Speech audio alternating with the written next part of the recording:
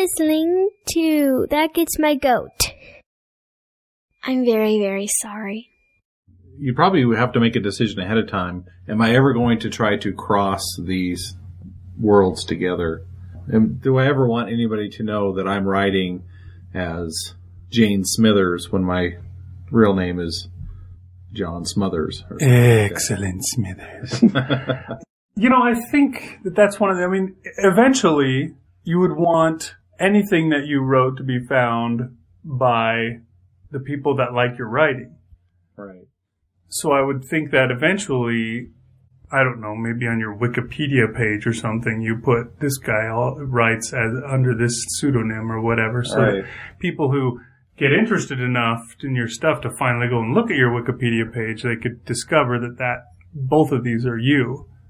And then they could go from one to the other because they would trust you as a storyteller, I would think. And if they have any interest in whatever other genre you're writing in, they would give it a chance. Because, you want these people to buy. But also, there's always that, do you pick it up? Are you going to be left in obscurity, or is somebody going to actually pick that book up and look at it? And, there is that. Will a woman read will a woman read a romance novel written by a man? We've had a really good example recently. And it's topical because I'm reading it right now.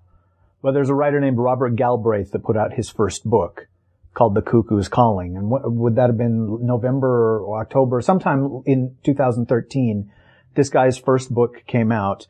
And it's it's the first in a mystery series.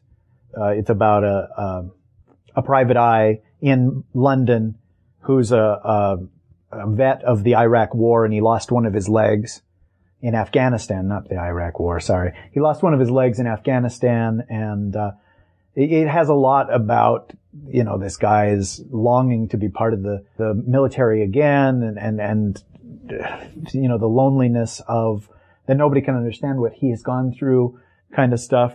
Have you heard of this at all? Do you know what you know where I'm going? That you had posted on it. Okay. The book came out, and it sold out its first print run, which I think was 1,500 copies. And it was at like 7,000 on Amazon's, top million or whatever you want to call of sales. And then it came out that Robert Galbraith didn't exist. And this is actually J.K. Rowling, who had created a pseudonym and had already written 2 of these books.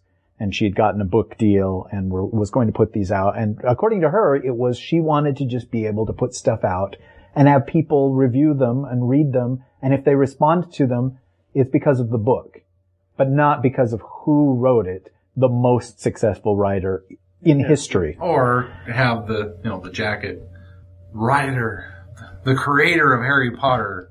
And when that came out, how it came out was the wife of one of the people in the publishing house tweeted, who, Robert Galbraith is J.K. Rowling, I found this out today or whatever.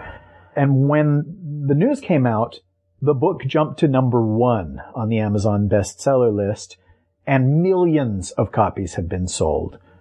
But she was really upset by this. Anybody else in this room or in this planet would be thrilled that suddenly millions of your books have been sold. But she's like one of 3 or 4 writers who can afford to say, I don't care if nobody buys my book. She had a certain freedom, she felt, in creating Robert Galbraith.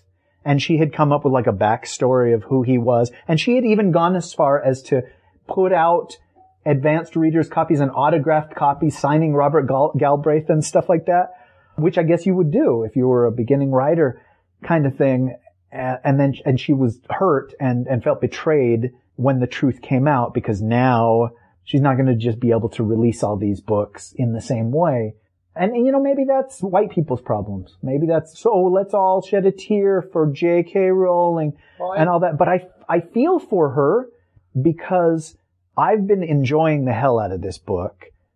And I don't know if it's because the book is really, really well written, or it's because, hey, this woman wrote stuff that totally lit up my imagination. I love her. So I love the thing that she's writing right now. So you knew before you read it? Yeah, that's it's a double-edged sword. The only reason I picked up the book was because I knew who had really written it. And so I wouldn't be reading it right now unless... You wouldn't be reading it right now, but the possibility is that you might eventually. I mean, first-time writers hit it big. They put out a book. I mean, Stephenie Meyer's first book was Twilight, and she's only got 4, I think, ever published. No, 5, I guess, because there was that other one. And yeah, I mean, she's that same kind of deal. It just, the first book just took off. And it may have eventually made it to you. That's, one of the things that maybe I think Rowling would have loved to have found out. If she could make it big with another book under a completely different name. See, the funny thing is, and not totally funny because you checked both of these books out and handed me the one of them and you took the other one, but I'm listening to the audiobook of J.K. Rowling's other post-Harry Potter book, which was called A Casual Vacancy. And this book was written under her actual name. And it was put out, it was for adults, it says. I don't know how many people, I hope everybody realized this and made sure that they understood this before their kids ever got their hands on it, because it is. It's for adults. Yeah, she had a different imprint put this out, and she, as part of her contract, was you cannot mention by the writer of Harry Potter on the flap or on the back or any of that stuff. It's like, because yeah, it's got a lot of harsh language in it, and it's got characters that are awful, and it's got talk about sexuality and stuff like that in it that you wouldn't want the YA kids getting into and reading. But yeah, the funny thing is, I'm reading that.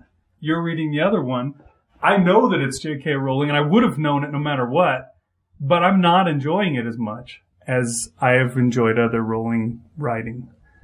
I'm not sure what it is. I think it's still missing that Harry Potter character, the guy that you can latch onto and be like, yes, go, Harry, you can do it. Instead, there's all these characters that are all kind of a little bit despicable. Every last one of them is despicable in one way or another, and I'm having a hard time caring about any of them. I'm hoping that a bomb drops on Pagford at the end of the story, and we're spared any of these people anymore. Okay, but let's say that A Casual Vacancy was written by Robert Galbraith. Would you have stopped reading it by now, not liking it the way you are, had it not been J.K. Rowling that was writing? You know what I mean? Do you feel an obligation or a sort of affection toward her, where it's like, well, no, I'll give it some more because I know she can write stuff I love? Mm-hmm. I don't feel an obligation, I don't think, to keep reading it. It's good enough, it's well enough written to where it keeps my interest at least. Yeah, I mean, I've read some other stuff recently, or listened to, I should say. I hardly read anything, but I listen to a lot of books. My mommy reads them to me. I've listened to some other stuff recently that I couldn't get into it to the point that I just gave up on it. I didn't want to fall asleep on my drive. And that's actually a possibility depending on how well the baby sleeps at night. So, when it's just dull, there's been some by writers that I love. And sometimes I think it may well even just be the production of it, because sometimes the production is just not what really makes it pop. They have a writer that talks in kind of a monotone, quiet, soft, soothing voice, and after a while you feel your eyelids drooping. But yeah, I mean, I had Isaac Asimov story that I was trying. I like Isaac Asimov. I've read lots of his books, but this I couldn't get through it. Because of the reader or because of how the book was? I'm not sure. I can't say for certain. The reader was one like that was talking in a nice, soft, sonorous voice. But the story never grabbed me either, so I'm not sure what it is that was behind that. But yeah, and it wasn't even a long one. It was like a 3-hour thing, and I quit halfway through because I couldn't take it.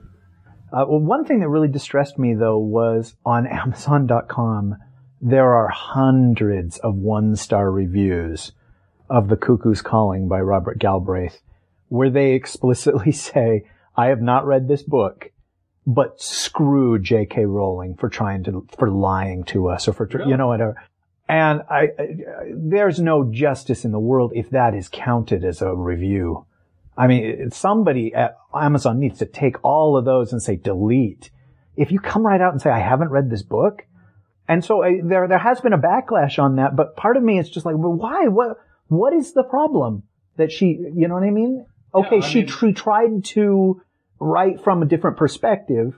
And that was something I was telling you today during the drive is that, you know, the thoughts that go through this guy's mind, Cormorant Strike, the main character in the book, feel like something a man would really feel. And, you know, it's just like, why can't women just let me say I had a bad day and then leave me alone? Why do they have to know every single little detail? Why do they have to just jab and jab? Please just leave me alone if you care. And I think every man has felt that at one point or another. And you know, for a female writer to convey that, it struck me as, wow, that's particularly insightful.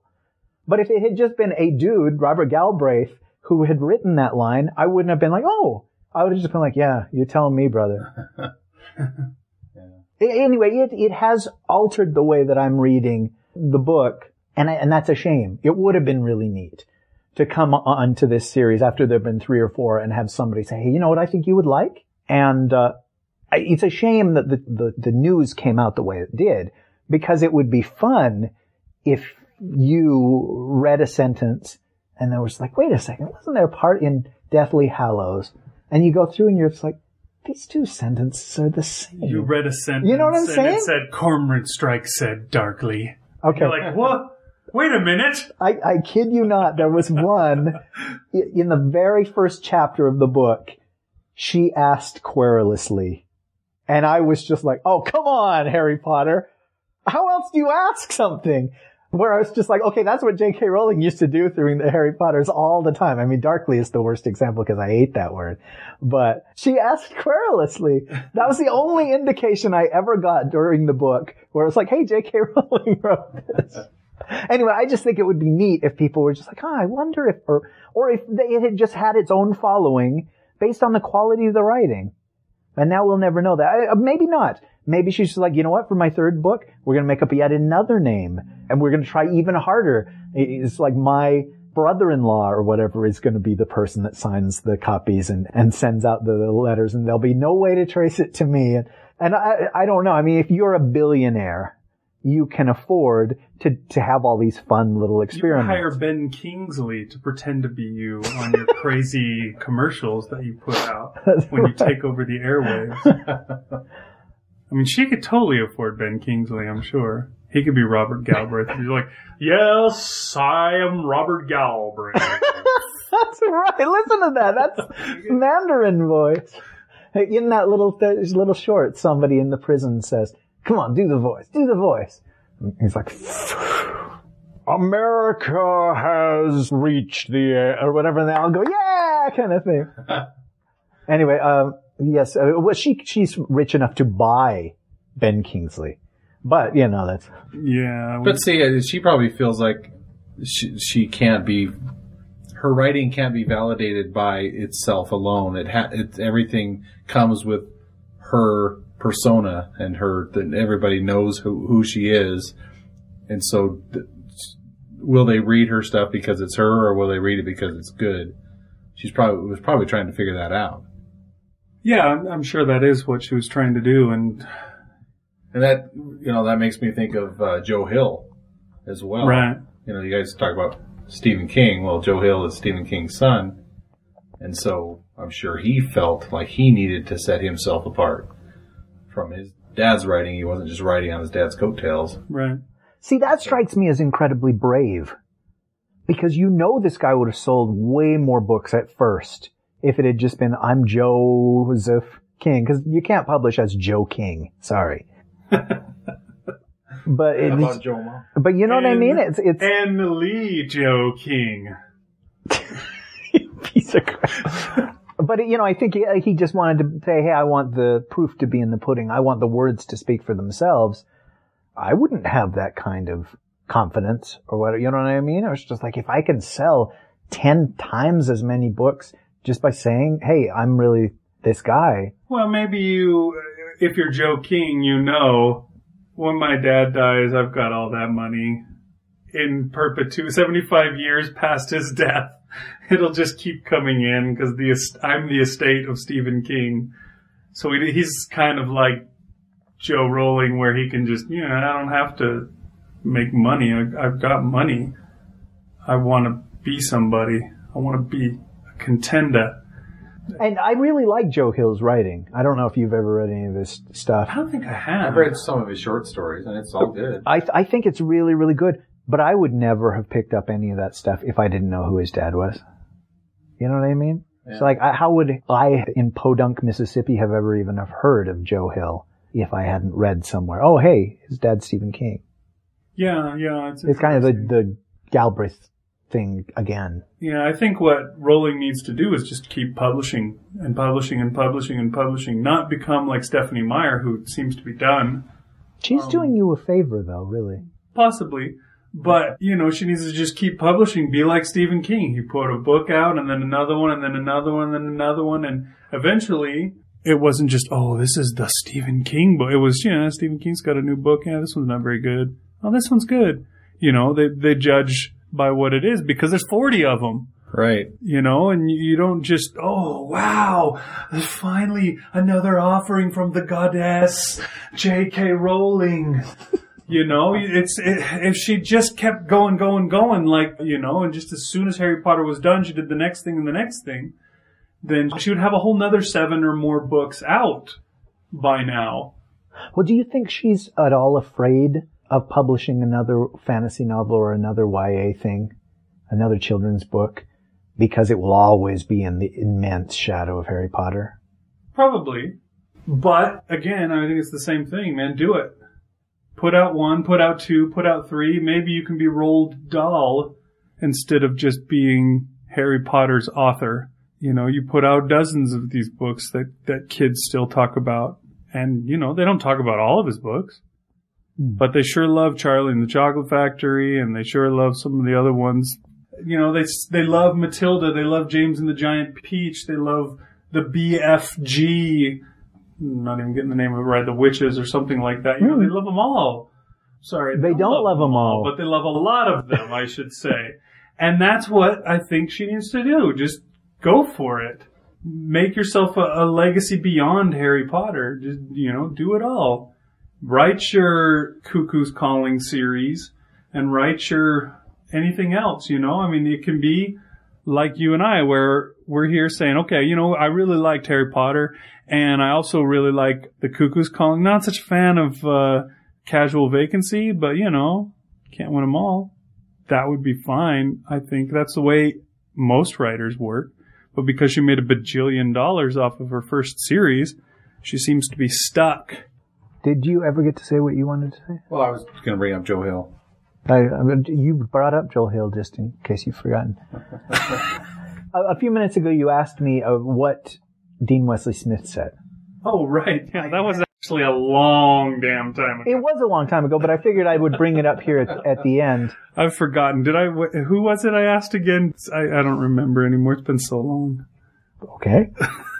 I thought it's been a pretty riveting discussion, but all right. This one may be our Casual Vacancy, folks. There you go.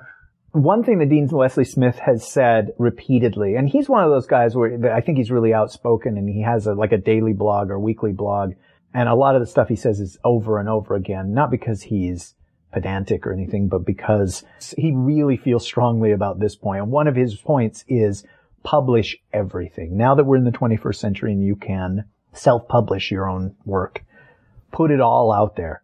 If this story is terrible, publish it. Am I wrong? No, I think that's true. Yeah. If you think it's terrible, well, you're not the reader. There's surely readers out there that are going to think, oh, I love this story. See, and that's something that's been really, really hard for me to get over. If you've ever listened to my solo podcast, Marshall, you probably know this because you have listened to it. I always say, this isn't a very good story. I realize that. It's science fiction stories about people that come down from other planets.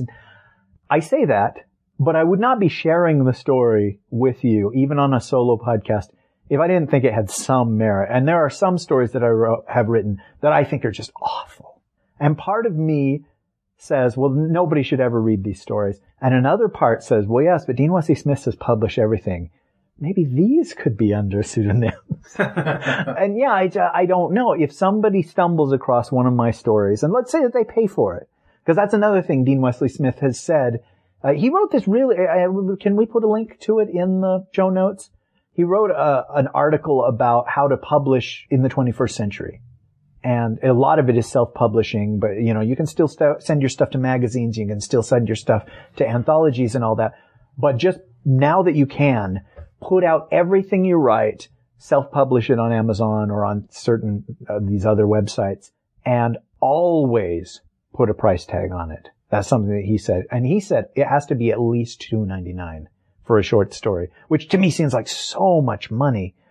And when I first started publishing on Smashwords, I felt like, well, some of these things I'm going to put out for free, and then some things I'm going to put a $sign on, because my thought was, if somebody reads subtext for free and they liked it, maybe they'll give me a couple of bucks for the Scottish scene, something like that. Whereas like, I've got several things that you can read for free that gives you a taste of who I am and how my writing is.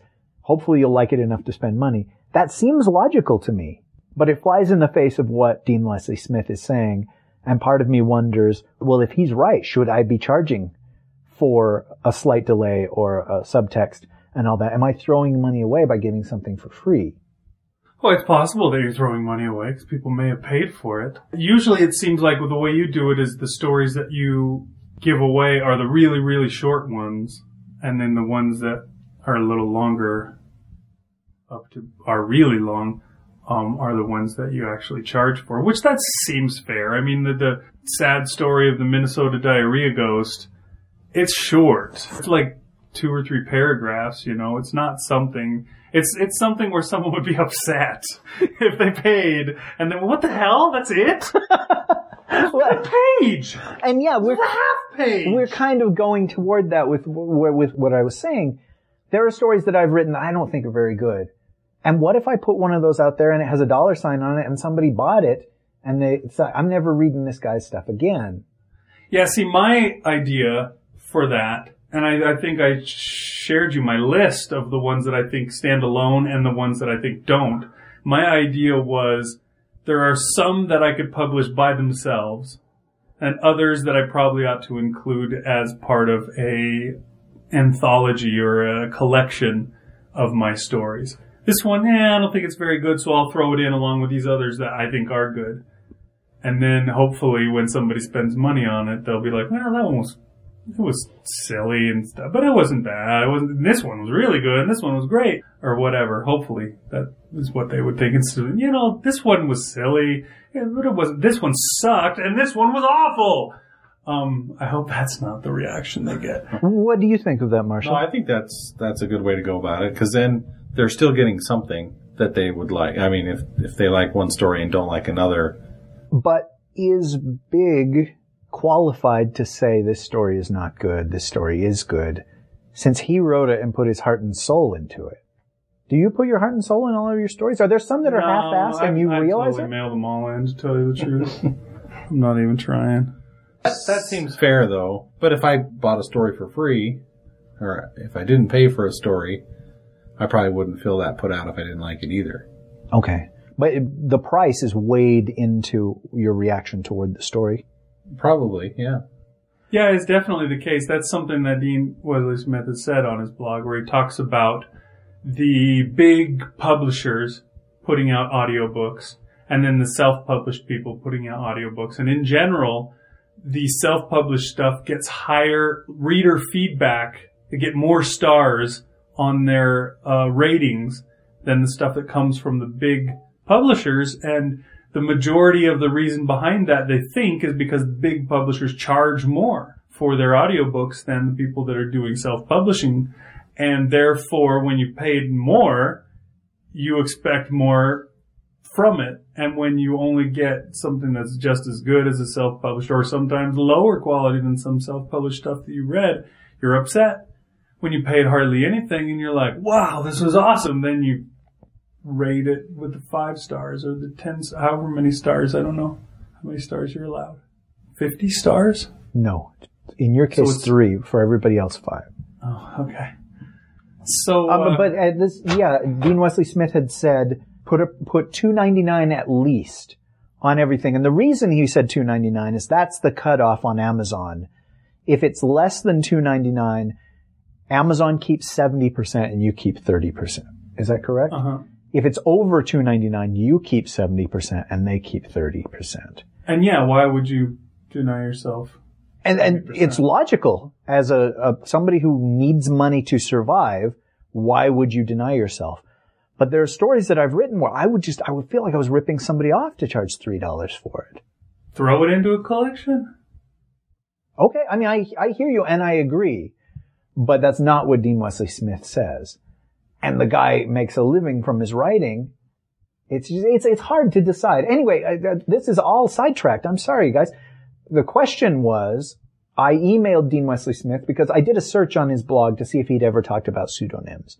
Because I don't know, there's some things that I've written and I want it to be in a different guy. Should I make up a name for this guy that writes the bad stories or that writes dirty stories or that writes religious stories? And I don't know. And so I asked him, what is your advice about pseudonyms? And he said, I'm currently in the process of collapsing all of my pseudonyms back to Dean Wesley Smith. And he said, except for in the case of erotica, there's no need for pseudonyms in this day and age. And that was it. It was like a 2-sentence thing because he's a busy man, I guess. I think I would agree with that. I mean, obviously Daniel Abraham thinks he needs to do that. But I think when most of your stuff is going to be read online or through somebody listening to something, you need one name to stand behind it. It doesn't have to be your own name. It can be a pseudonym in and of itself, but you don't need different pseudonyms or different names for different stories, except probably erotica. Yeah, I think it's weird Daniel Abraham has different names for fantasy, science fiction, and horror because those genres all seem to go hand in hand. When you say, genre fiction or whatever, they're talking those 3 basically. Or you say speculative fiction, you're saying all those combined. And a lot of times those all meld together. There's sci-fi stories with vampires in them, or there's fantasy stories that have mechanical men in them. And there's all 3 of them that have horrific elements to them. And yeah, I mean, it seems like the audience goes hand in hand. So why would you want to, I can understand, okay, I need something different for romance because that's going to be a completely different audience and they're not going to want to be, they're going to be like, you got your peanut butter and my chocolate. That I can see, but a different name for sci-fi than fantasy, I don't I guess any purpose to that. As I heard myself say that too, I thought I was probably being hypocritical because I said earlier that if I was going to write something dark and horrific that I felt was out of my character, that I would probably feel more comfortable to put it under a different name. So I guess in that way I'm being hypocritical. Well, then maybe you should put everything under a different name so that you don't have to worry about it coming back to Marshall Latham. Yeah. But it's too late for that, though. Because you've got fans that have read your stuff. On Journey Into, you've put out your own things. Yeah. You put out a superhero story that you wrote in 8th grade. Yeah. And you wrote the one about the Eyes of Redemption. Mirrors, mirror on the wall, which little mechanical mirrors in the church. Under your own name. And anyway, it's just something that you had said is like enough people know you as Marshall Latham now that you have fans. And why not that's an ugly word, isn't it? Exploit? Is that an ugly word? But why not take advantage of the goodwill that Journey Into has created by saying, if you like my podcast, you will like this novel that I've written, kind of thing, right? It seems wise. But at the same time, I understand that I am of 2 minds on this because I don't want somebody to say, hey, you wrote this and the main character didn't like Jews. So clearly you don't like Jews. Yeah. You can't deny that then is what you're trying to say? Should I have chosen something else? Do I go to the Jew well too often? Yeah, you don't want people to hate you for stuff that you write, obviously. But the thing is, it's going to happen. There are going to be people that think that you're a bad person because you wrote this. There are going to be people that think you're possessed by the devil because you wrote a story that has a devil in it, or that it has something horrific, or, whatever. There's got to be people that do that. There's no way around it, whether you put it under whatever you put it under. I guess it's just something you got to deal with as a person that writes fiction.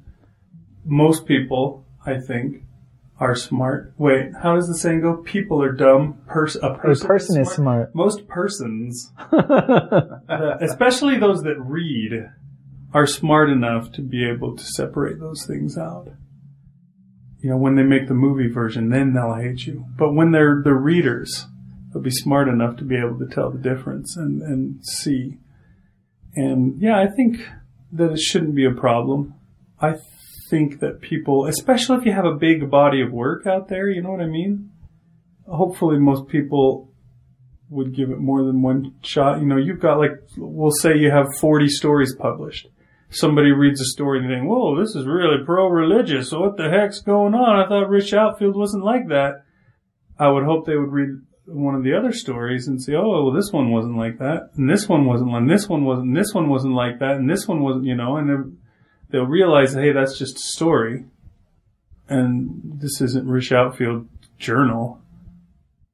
I don't know. I mean, you can only rely on a person being smart and hope that people don't hate you. But, as long as they pay you money, who cares?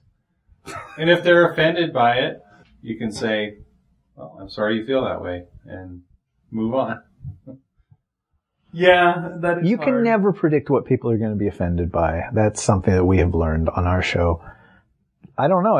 Has there ever been a stink made for a Journey Into? Have you ever gotten negative feedback for a story because of the content? And I haven't, but I don't get a lot of feedback. You haven't done much stuff about cats. people need to. No, I have not. People need to participate more in your forums and stuff. Yeah, I don't know how to stir up more interest in there. And we've had no feedback really, except for I think one person said they had listened to Delusions of Grandeur. But eventually somebody's going to hear that I don't like the prequels one time too many. And they're going to make a stink about it. I would think, I don't know. If we had 1 million listeners to Delusions of Grandeur, it would be very, very different. And sometimes we'd have to put our hand over the mic, right? And say, I don't know, should I rephrase that? What do you think? But having 0 listeners is kind of the opposite end of the, You can say whatever you want, because no one will know. It's like talking to yourself in a cave way down at the bottom, except for with better sound. We've all typed something on Facebook or seen somebody type something on Facebook and had it taken the wrong way. Yeah. Or had it you write a joke and people take it as not a joke. Maybe there's even a typo where you have the autocorrect or whatever, and one little letter or whatever, and you're like, oh shoot, it looks like I said. I was using the British word for underwear. I was not using the word that it switched it to. And, I don't know what to do about that kind of thing. I guess hope that people are better. Hope that that persons are smarter than that. Yeah, I think that's all you can do is just hope that persons will understand and, just go with it. Put out your stuff and be who you are. Trust in persons to be understanding of that. And hopefully, maybe even they'll like that. I think we've run to the end of our conversation here. It seems like we're all just staring kind of off and nodding. Well, yes, we've been going for a very long time. And so, yes, you can go on to Amazon and read my Lair of the Lesbian Love Goddess trilogy by Rich Outfield instead of the pseudonym I used to have. Lair of the Lesbian Love Goddess was by Edward McEwen. That's not you. Okay. Jeez, come on, man. Sorry, I'm just not creative enough to come up with a dirty title that... All right. Thanks for listening. The Crappening. Oh, that's right. What happened to the crap? Hey, what happened to that, by the way? The poetry reading coming out. Okay. The Crappening, I think, is what you should call your collection of stories. All scatological. All scatological. All right, everybody. Thanks for listening. I'm Big Ankle. Hey, thank you, Marshall, for being with us today. You bet. It was fun. All right. And I'm Rich Outfield, too. And I'm Marshall Latham. Yes, he is. Thanks for listening, everybody. We'll see you. Be well. That Gets My Goat is produced under a Creative Commons 3.0 license. Doesn't have to be, but it is.